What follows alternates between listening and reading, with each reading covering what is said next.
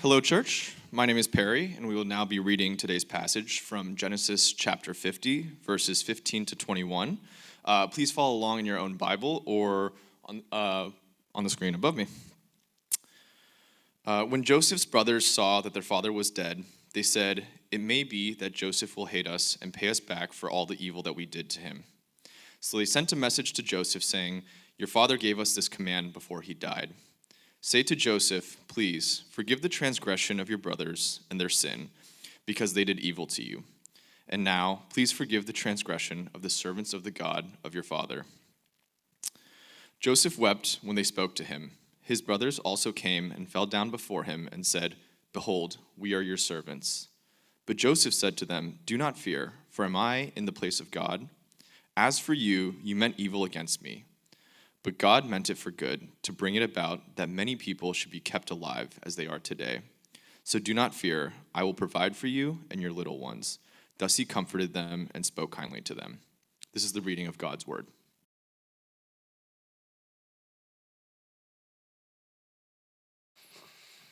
Well, good morning to you, True North. My name is Eugene. I'm a member of the pastoral staff here, and I have the privilege of giving today's word. As you could tell if you're here last week, we're in the midst of a sermon series on suffering, and it will be leading up to Christmas and how we have a Savior who has suffered on our behalf and can also empathize with our suffering. But today we're going to take a look and study at the person of Joseph, who actually is the son of Jacob from last Sunday, so it's almost like a sequel to what Jay preached on. I'm going to kind of give the broadest overview of Joseph's story. So there are things and little nuances that I'll have to skip over, but throughout the sermon, I'm going to try and summarize his story for us. And kind of the thesis of today is this: how has Joseph taught us to trust in God in our own suffering? When you get home, you can look at, I have this weird, I'm like addicted to YouTube. And if you get home, if you have the chance, look up ISR classes. That stands for Infant Self-Rescue Classes. It's insane. So basically, I saw this live once at a public pool. They'll take infants who are like 10 months, maybe even 8 months old, and they have no physiological capability to swim. There is no way. And this instructor will take these infants and literally throw them into a pool, right? So I saw this without context, and I was like, this is child abuse and maybe murder happening, right? But I was like, what's going on? And I was, there was like this huge, I think they get sued so much. There's this huge shirt they always wear, this ISR, Infant Self-Rescue. And what their purpose is this. They put these infants in the water, and they literally, at a point, are just, for a couple moments, drowning, because they have no capability, and they're not helping at all. Now, the purpose that the reason why they do this is this. The second leading cause of death for infants in America is actually drowning. It's a huge, huge American pandemic, epidemic. And their whole purpose is this: although they are suffering, although they have no capability to swim, what they try and hope to do through these classes, and it's proven that it does work, that they spend 10 minutes every day for a set amount of time, that these infants can learn through the suffering to float and get their head above water. Enough time at least for a parent or guardian to come and save them, right? I'll never do this for my children because that's just crazy, right? But some people, and if you do that, hey, more power to you. But as I saw that live, and I first thought, like, that's insane, and I understood the context, a thought came to me that at that moment, there is no way that 8-month-old, 10-month-old can comprehend, why am I suffering? Why is there, that nasty chlorine water entering into my nose? Why is my parent standing aside and this stranger is dunking me in the water? There is no way that they can comprehend the reason for their suffering. But as their guardian or as their parent, what they do is they're trusting that this suffering, there is a purpose to that. In that same way, I truly believe that Joseph teaches us a very similar lesson, that there is a reasoning and there is a purpose for our suffering. And I want to be careful here, and throughout this series, one thing you'll realize is this: nowhere in Scripture will God give you an explanation for your suffering. I wish he could, and I wish he did. Sorry, not that he could. I wish he did, but he does not. Even in the story of Job, which we'll probably get into, there is no explanation for his suffering. But just like those infants kind of in that ISR class, what Joseph shows us is this: there is not an explanation, but there is a hope to the suffering. That there is a hope that God puts us in suffering not out of punishment or lovelessness, but for our good, as we just read at the end of Genesis. The story of Joseph uncovers how we can trust that God is moving through our own suffering for the good of ourselves and for the good of others. Now, how can I get you to believe that, as outlandish as that seems? 3 points I want to make to us today. First is this, that God is amidst our suffering. Secondly, that suffering transforms the soul. And third, that we can learn to trust God in our suffering. But the first is this, God admits our suffering. I think what Joseph, the first lesson that we need to understand in the story of Joseph is this. One of the greatest struggles, especially Westerners have, is this, especially True North, with a very unique ethnic, for a majority of us, kind of upbringing that we have. One of the greatest struggles amidst suffering is the belief, the false belief, that if you do suffer, God has left you. That if you encounter any sort of pain, any sort of trial or tribulation, that it is something that God has designed for me to get out of immediately. But what Joseph teaches us through this story is this, that God, although he may seem hidden, is present and deeply intimate with God, or with Joseph in his times of trials. You see, Joseph, his story is a great allegory for why we're so avoidant to suffering. So if you don't know the story of Joseph, Joseph is the youngest child of Jacob, the most beloved child, very clear. The Bible is pretty funny. Last week, it said how, there's ugly people in the Bible, and here it's very clear, one, Joseph's very good looking, he's very handsome, and he's also a spoiled brat. That's kind of the beginning of the story. And he has this crazy coat, and he has this dream where he tells his brothers, you are going to bow down to me, right? And he tells them that as a youngest kid, right? If my younger brother, I don't know if he's here, if my younger brother told me that at a young age, I'd be like, no, you're not. I'm going to physically show you that's not possible, right? Same thing happens. These older brothers get pissed off, especially in the culture that they live in. Who is this kid, this baby kid, telling us that we're going to bow down to him? So what happens in the beginning of the story of Joseph is that they plot to kill him, but a couple brothers say we shouldn't do that. So what they do is they sell him off. They send him into exile. And I think that allegory is such a vivid picture of what suffering often feels for us. You see, Joseph is stripped of his identity, his family, his privilege, and his comfort as he's sold off to Egypt. And this is the thing, the reason we think God leaves us in our suffering, the reason we avoid suffering, is this: the anguish of deep suffering, it lies in the sense of isolation that imposes on us. I know many members and attendees here have deeply suffered throughout the last couple of years. And you'll realize this too. One of the greatest pains of suffering is not the pain itself of what happened, but the isolation that you feel. That you feel completely exposed, you feel completely alone, and everyone around you is trying to comfort you, but every effort, every word, every encouragement does not hit you, because that's what suffering does. It leads you into exile. And this is what happens to us because of that. We live in an extremely suffering avoidant society, right? Where any experience of suffering is seen as something that we should do everything in our power to avoid.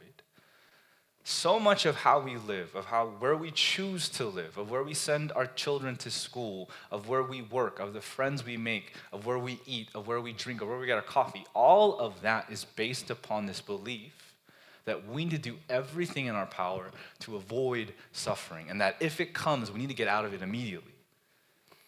Now, I want to be very clear. I'm not trying to promote some gospel of suffering that you chase suffering. But I would tell you this, there is a failure that when we live in a society that avoids suffering, that God cannot use that suffering for your own good. One thing that's pretty prominent, and you've probably read about, especially if you're a parent in the last couple of years, is the term helicopter parenting. This idea of parenting so that your child will never suffer if they're under your constant surveillance. Right? And this is, it's actually crazy. I read this report as I was preparing this, that even now, there's often CPS, the Child Protective Studies Services, they're often called if you leave your child alone playing in your front yard for too long, if they're kind of walking through the neighborhood, as I used to do as a younger child, and if some older parent finds you, they'll call the cops on you as well. You're socially shamed. That you need to make sure your kid doesn't have any risk of suffering. And a lot of studies have shown how helicopter parenting, how if you control everything for your child, there's severe debilitations to their emotional growth. But that's a different thing. But this is the point I want to make. I believe this. Many of us have projected helicopter parenting to God our Father. That many of us think that God the Father that we worship acts like a helicopter parent.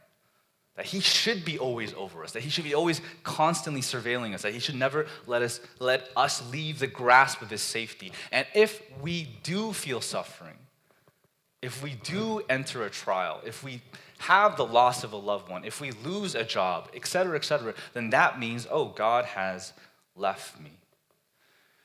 We interpret suffering just like we think God to be a helicopter parent or a father. Suffering or pain in that thinking is an indication of God's absence or punishment.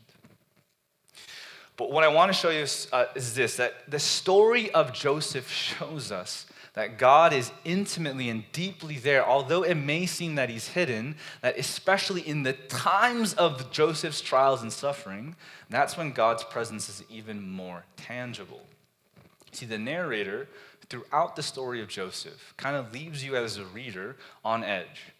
Because if you've been following the story of Abraham and his lineage, which Joseph is under, which Jacob is under, which Isaac's under, it's the story of all these men just being, messed up dudes. And every character that kind of comes up, you're like, oh, should I hope in this person or not? And the narrator does such a good job with Joseph that, this guy is not it. He gets sold off when he's 17. And it's not until 13 years later that he enters some sort of freedom in the court of the Pharaoh. If you don't know Joseph's story, as he's sold off, the first person he sold off to is Potiphar, who's an Egyptian military official. And he actually does his best to be a righteous person, and he makes sure that he doesn't mess up, that he serves him well. But Potiphar's wife, and it's clear in Scripture, right? It basically says Joseph was really hot, like a hot dude, right? He's very masculine, good looking. And Potiphar's wife is like, oh, I want that. And she goes to him and is like, hey, sleep with me. And he's like, no, I'm good. I don't want to die, right? And because of that, he gets falsely accused of rape and then thrown into prison. In prison, he gets imprisoned with the cupbearer of the Pharaoh. Okay? And the cupbearer of the Pharaoh is about to die in prison, but he has a dream. His dream, and basically he tells Joseph, this is the dream that I had. And Joseph says, hey, I can interpret that. You're going to get out of prison. That's what your dream is telling you. And that you're going to have a chance to re-enter Pharaoh's court. And he says, when you do that, if my dream comes true, because that's crazy, don't forget me. If I was in prison and someone was like, hey, I have a dream, you're going to be free, I would never forget them, ever. Chapter 40, verse 23, the cupbearer gets out. He did not remember Joseph, but forgot him.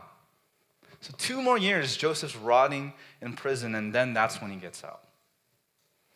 Now, as you see this story, you're like, there is no way God is present. And that means God has left Joseph. But throughout the story, what you see is this. The silence of God should not be interpreted as the absence of God. He is always speaking, even amidst the silence of our suffering. You see, one thing in Joseph's story that you realize is that God's presence seems to be even stickier with Joseph as his trust for him grows in God deeper in each trial and suffering he encounters in the pit. You see, as he's interpreting these dreams, what's clear in Scripture is you cannot do that unless the Spirit of God is with you. And there's all these small things that happen that what was a chance that he's thrown into the jail cell as the same jail cell as the one with the cupbearer? What is a chance that he's there and he forgets about him for 2 years and all of a sudden he remembers? These are all small kind of hints that even in the suffering of Joseph, intense suffering, imprisonment even, that God was with him. What does that mean for us? We know this to be true. In any human relationship, true intimacy, it always begins not with joy, but with shared pain and suffering. That's when the true relationship begins. I've talked about this a lot too. Your marriages, if you are married or if you're desiring to be married, they are not built on the joyful, happy moments. If you ask any married couple that's been married for longer than 5 years, and you ask them, what is the bedrock of your marriage? They're not going to say like, oh, that Oahu trip, that's the bedrock. Like, oh, when we had like Nobu sushi, that's the bedrock. No. Any marriage that's been longer than 5 or 10 years, what they'll tell you is the bedrock of our marriage is when we're almost on the brink of divorce. The bedrock of our marriage is when we had to deal with the sudden passing of a loved one.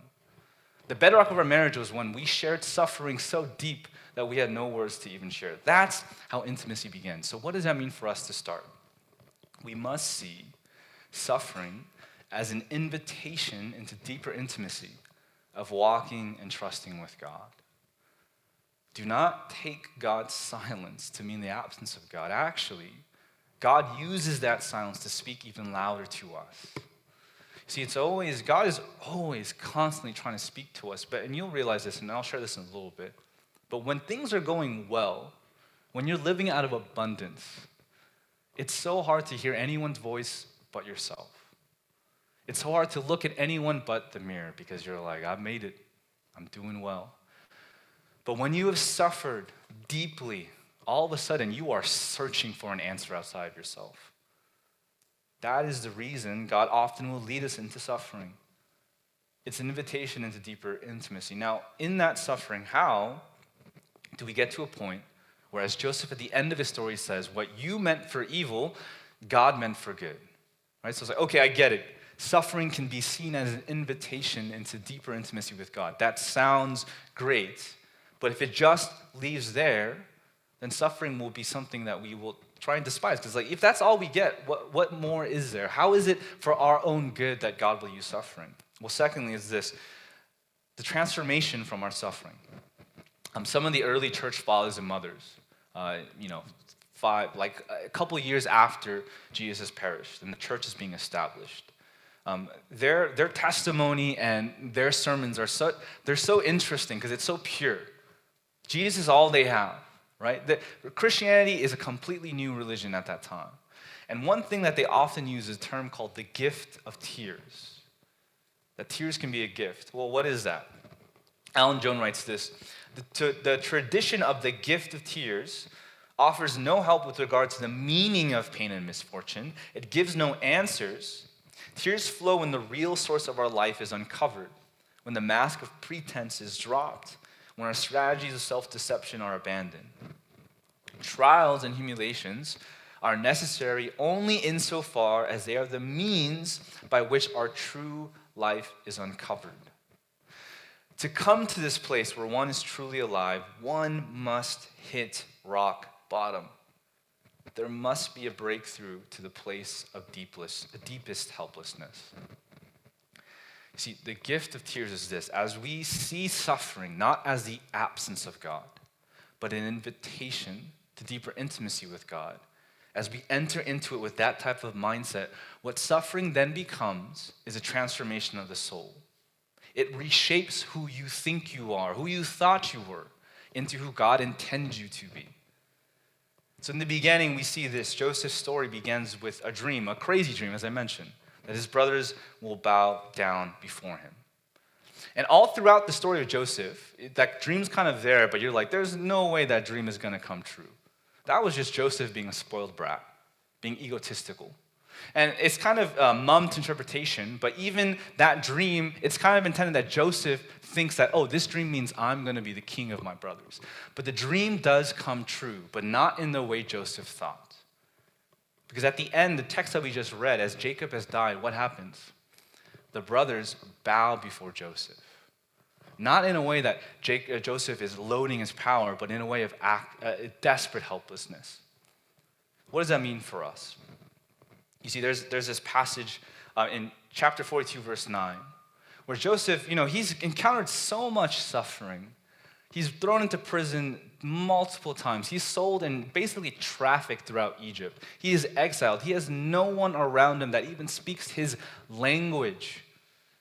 And all of a sudden, he gets this moment of escape and freedom. When the Pharaoh has a dream, and the Pharaoh has a dream where he cannot interpret. He says, I have a dream of 7 fat cows, and all of a sudden these 7 skinny cows come and eat them. Right? I need help. And I was like, that's a very easy dream to interpret, but okay, he needs help. okay? He needs help, and he says, cupbearer, do you know anyone? He's like, oh, 2 years later, I do remember someone. He's in prison. He brings him out, and Joseph's like, you need help with that dream? Like, the Spirit of God will tell me this. There's 7 years of abundance and 7 years of famine coming. That's a very easy dream to interpret. But anyways, right? No one could do that. That's like really weird to me. But anyways, he interprets it, right? And the Pharaoh's like, oh, thank you so much. I'm going to now give you power. He's finally free. And then his brothers come because there's a famine that comes throughout the whole land. And they're starving. They come to Egypt knowing that this place has power, not knowing Joseph is in power. And they come, and the first thing that they do is they bow to Joseph.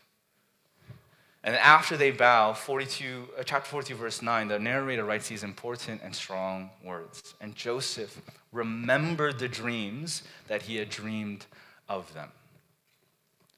Joseph remembered the dreams he had dreamed of them. What is the author saying? That suffering has reshaped and clarified the dreams that Joseph originally had. Joseph thought, oh, my life is to serve myself, just like Jacob, just like Abraham, just like Isaac. My life is to hoard the blessings for my own self. But because he encounters suffering and is faithful through it, his dreams and his identity is completely remade. He is remade into a completely new man. That is the power of suffering. It transforms you. It takes what you thought you were, and when you deeply suffer with God, it reshapes you into who God intended you to be. You know, psychologists even know this. There's a term called depressive realism. And basically what psychologists often will say, I think it'll be on the screen, but this is what they write, that the pleasure in suffering, and that's a very harsh term, but the pleasure in suffering is this, that you feel you are getting beneath the superficial and approaching the fundamental. What matters? An ability to see things exactly the way they are. Suffering transforms you by remaking what you desire into what God desires.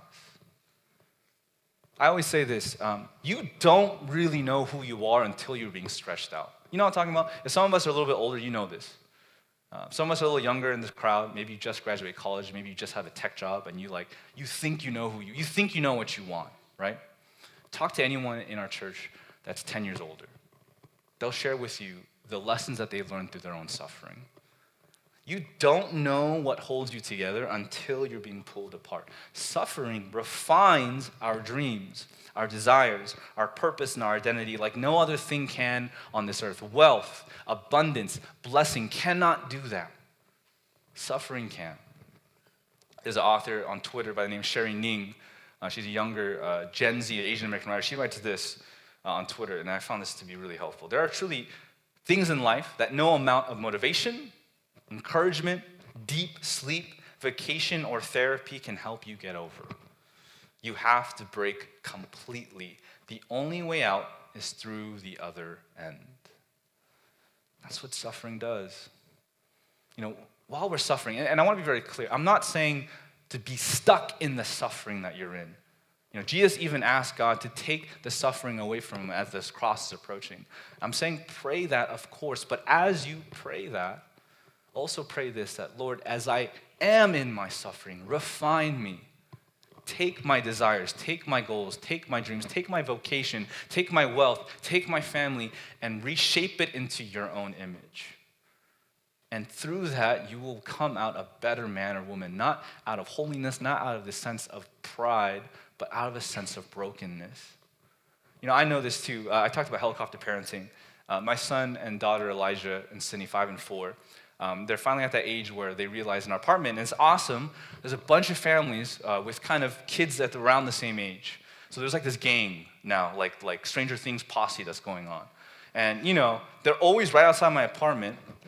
And, I realized, I told myself, I'm never going to be a helicopter parent, because that's what my parents were. But it's like, you become what you hate, right?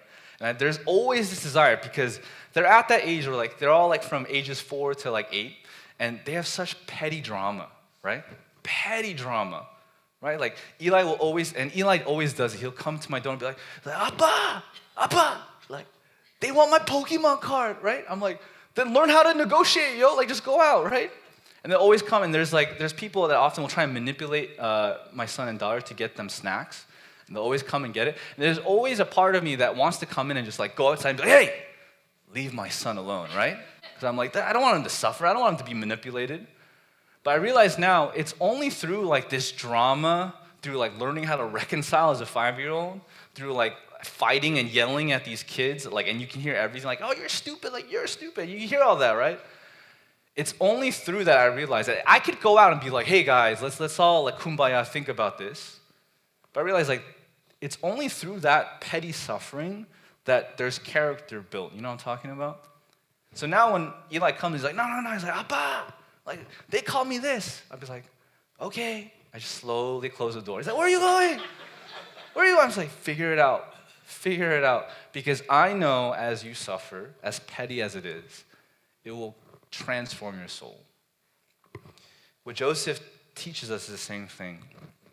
God is using our suffering to uncover who you are meant to be, to reshape, to refine, to redesign your identity and your desires. But to what end? If that's it, if that's just, if suffering is a self-help program, that's probably not worth the price of admission.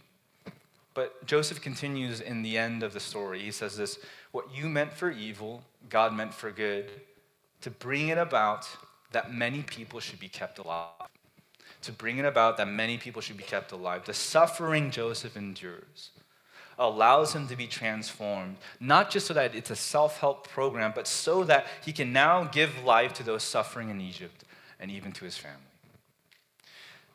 What I'm saying is this, suffering is an invitation to be intimate with God. And as you're intimate with God, transforms you better into who your God designed you to be. And as that happens, all of a sudden your heart is opened to become a blessing. As we're meeting in our staff meetings, and we always go over our sermons, and Pastor Jay brought this up, and I thought it was very helpful. And he mentioned, and he realized, because he just preached on Jacob, and I'm preaching on Joseph, and you realize this, Joseph is the end of the story in Genesis. He's the last story in Genesis. So Genesis 50 ends, and then it gets into Exodus, which is a whole nother place of suffering. But as Joseph closes out Genesis, what you realize is this, why is he the last character in the book of Genesis? Because he is the one who finally reverses the generational selfishness, drama, trauma, and sin of the line of Abraham. Because I wish I could go into every character, but let's just take a look at Jacob and Joseph, because we just heard Jacob preach last week. See, Joseph's trust in God allows him to reverse that cycle. There's no longer an urge to seek blessings for himself, as Jacob did, as Isaac did, as Abraham did, but to become a blessing. That's the reason God chose Abraham. I've chosen you so that I will bless you to become a blessing. But in the line of Abraham, they always mess up. Abraham only thinks about himself. Isaac only thinks about himself. Jacob only thinks about himself. But Joseph, through suffering, does not. Let's just look at Joseph and Jacob. Jacob, sibling rivalry, him and Esau, right? Both younger children. Jacob, very deceiving, tells Isaac, hey, I'm Esau because my arm is hairy. Bless me because I want all the blessings. Joseph, rivalry with all of his brothers. And at the end, what does he do? He says, I'm going to bless all of you. Jacob is swindled by Laban, given the, as Jay mentioned, the uglier sister, right? It's like, oh, that sucks. Joseph is also swindled by Potiphar's wife and accused of rape falsely. Jacob disguises himself to steal and to hoard his blessing. Joseph disguises himself in front of his brothers to give and to be a blessing. The reason we're transformed, the reason we become intimate with God in suffering is for a purpose, is so that we can become a blessing.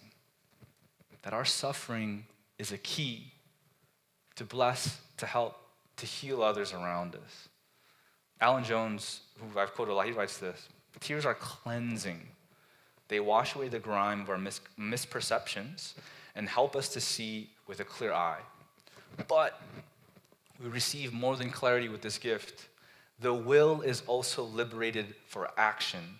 When we can see purely, we can also act freely. When we can see purely, we can also act freely. Isn't it striking at the end of Genesis 50 that Joseph, in a place of power, has every right to kill his brothers because they wanted to kill him. But he doesn't. He chooses to give life. God uses suffering to remake us so that our hearts can be open to those around us. That is what Joseph teaches about suffering.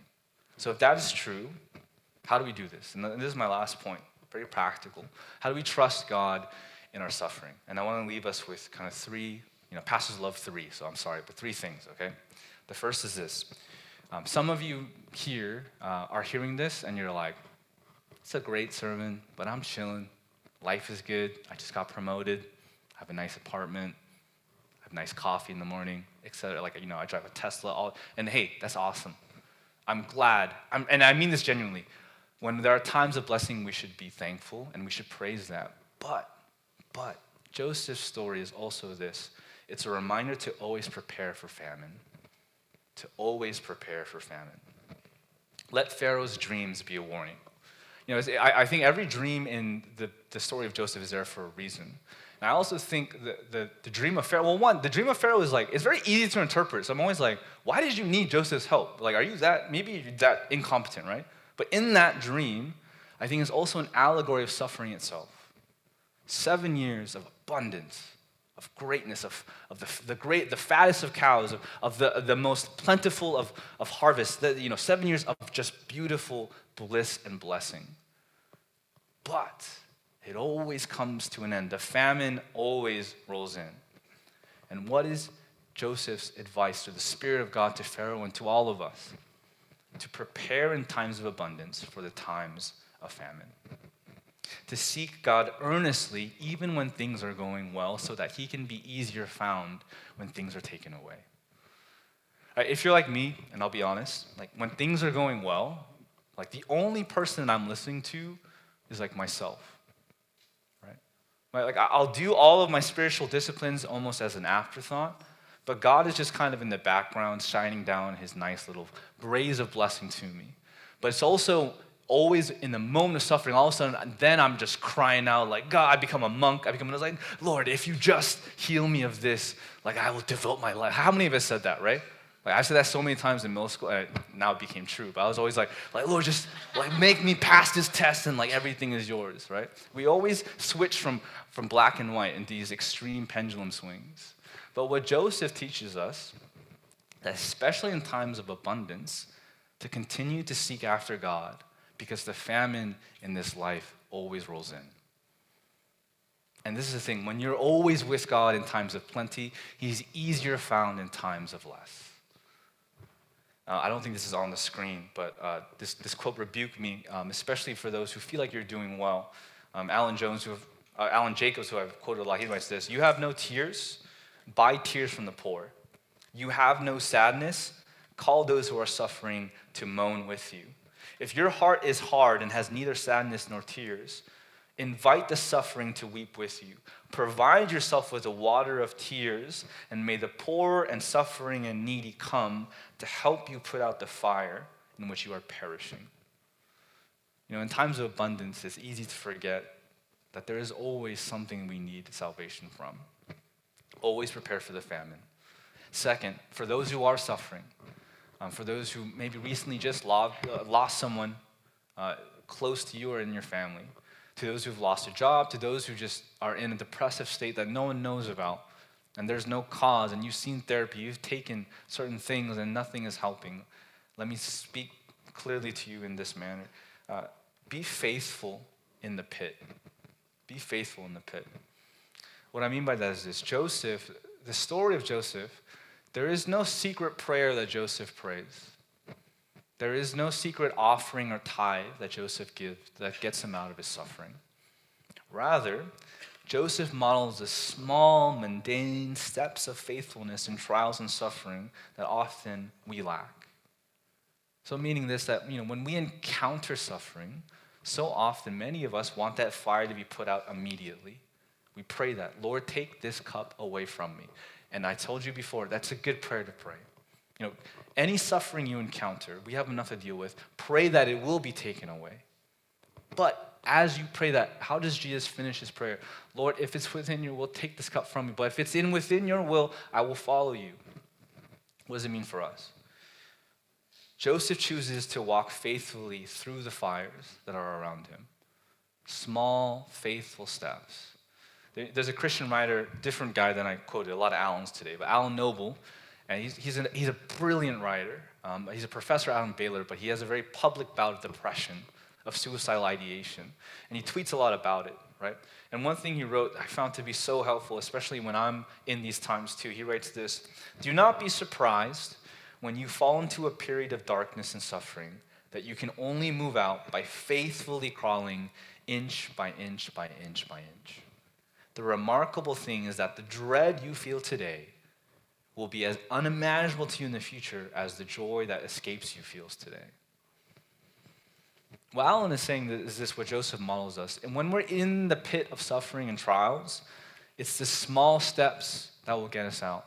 And maybe it'll take 13 years. Maybe it'll take 50 years. But it's the small steps of silence, of prayer, of scripture, of listening to God, of communing with his family, of communing with him. It's the small steps, inch by inch, that allow you faithfully to encounter God intimately in that. Be faithful in the pit. I know that doesn't sound grandiose. I know that doesn't sound fun. I know it doesn't sound like this is the moment I've been waiting for, but that's the truth that God gives us. That in suffering, we're called to be faithful inch by inch. Lastly, and I think the most importantly is this: as we prepare for the famine, as we crawl out faithfully inch by inch of the pit, connect with others through your suffering. Connect with others through your suffering. It's a gift. I'm not even saying that as a thought. It's a biblical truth. 2 Corinthians 12:9, "But he said to me," Paul writes this, "My grace is sufficient for you, for my power is made perfect in weakness. Therefore I will boast all the more gladly of my weaknesses, so that the power of Christ may rest upon me." The gift of your weakness and suffering is the power of Christ. What does that mean? I've always wondered that. One thing, as I read Joseph, made me realize this. When Paul says boast in your suffering, that means you literally have to boast and tell people that you are suffering. Why? To feel better about yourself? To kind of get sympathy and pity? No. Because he says, when you share and boast in your suffering, the power of Christ will rest upon you. What does that mean? Well, one, I think Jesus becomes more clear to you. But second, as you boast in your suffering, the power of Christ is this: you're able to give life to those who are suffering alongside with you. Like, look, if you suffer, you know this. The worst thing people can try and tell you is those who haven't suffered. Right? You know what I'm talking about? If you suffered and you always feel like, oh, dude, I know what you're going through. No, you don't. It's like, oh, dude, my friend, also had this happen. I'm here for you. It's like, great. It's not helping. But when you are suffering, there are moments when you are finally seen. And when are those moments? It's from the people who have suffered alongside you. It's out of their own bravery or courage or even just connection that they share with you. And from that, not that the suffering is healed, but the suffering is seen. And that's what Joseph does. He allows every trial and suffering, when he's in Potiphar's household, when he's in prison, he allows his own suffering to be a connection point to those who suffer around him. I will boast all the more gladly of my weakness, so the power of Christ may rest upon me. That's the power, that's the gift of your suffering, to be a connection point, to be a healer for those who have suffered around you. And I know this. I've shared this story maybe a couple of years ago, but my wife deals with severe eczema, and it comes in bouts. And the problem is, man, and everything I share comes from that story, because, and even for me, I don't really know, but being around her so much, I do know. And often people will come and be like, oh, Sylvia, have you tried this lotion? And she's like, no, but I've tried every other, she's just like, you have no idea what I'm going through. And we always would hear that. And I remember there was one time in 2016, it was the craziest summer of my life. So many things were happening. At the same time, my wife has one of the worst eczema flare-ups we've ever seen. Her skin is peeling off. It's sticking to the bedding. It's hard for her to even move or to get up because her skin will crack and break. And I'm trying my best to be there for her, right? I'm not trying to pump myself up. I'm giving everything. I'm praying for her, oh Lord, heal her, right? And all this stuff. And it was genuine prayers, okay? But I'm there for her, right? And I'm I'm here for you. And I meant it genuinely. And I remember one time she comes out of the room crying, and I'm always oh, she's gonna acknowledge the good job that I've done. She's I finally feel seen. I was don't worry about it. And she pulls up her phone and says, oh, this. I was what? And I looked, and she found a Facebook group of those who have severe eczema, just sharing posts. She's like, I finally feel seen. I was like, I've done so much for you, right? Internally. But what I realized is this. I physically cared for her and all that, and it was helpful. And if you suffer, you know that those who are with you, it's helpful. I'm not saying don't do that. But there is a deeper level of connection when those who suffered same or alongside you share that and you find a bond. It's different. Like even for my wife, she had never met these people, but it gave her more comfort than any physical aid that I could do. And you know what? That's what we need to do. That's the power of your suffering, the gift, I would even dare say, of your suffering. It's to connect those who suffer. And on with this, Joseph, as we see, is one who exemplifies giving his life up in suffering to become a blessing. And at the end, he shows grace to his brothers, who he has every right to forgive and to reconcile. And as you read Joseph, and if you know the whole Bible, one thing you realize is this sounds awfully familiar to a man born in the line of Joseph, that a couple thousand years later, that Jesus of Nazareth comes, and he's unlawfully sold, he's unlawfully ignored, he's falsely accused, he's thrown in prison, and even goes up to the cross. And in that suffering of our Savior, we receive not just words of comfort as Joseph gives his brothers, but salvation and new life from our sins. That our salvation is born out of the suffering of our Savior. That is the eternal hope that we have. So I would end with this. Those who are suffering, those who are going through whatever it may be, I ask you this. I cannot give you an explanation for it. I cannot tell you exactly why you are going through it, but I can tell you this, that we have hope. Not just in the story of Joseph, but the eternal Joseph, Jesus, who saves us amidst our own suffering, who shares in our suffering as he went to the cross. Turn to him to look for that hope. Let's pray.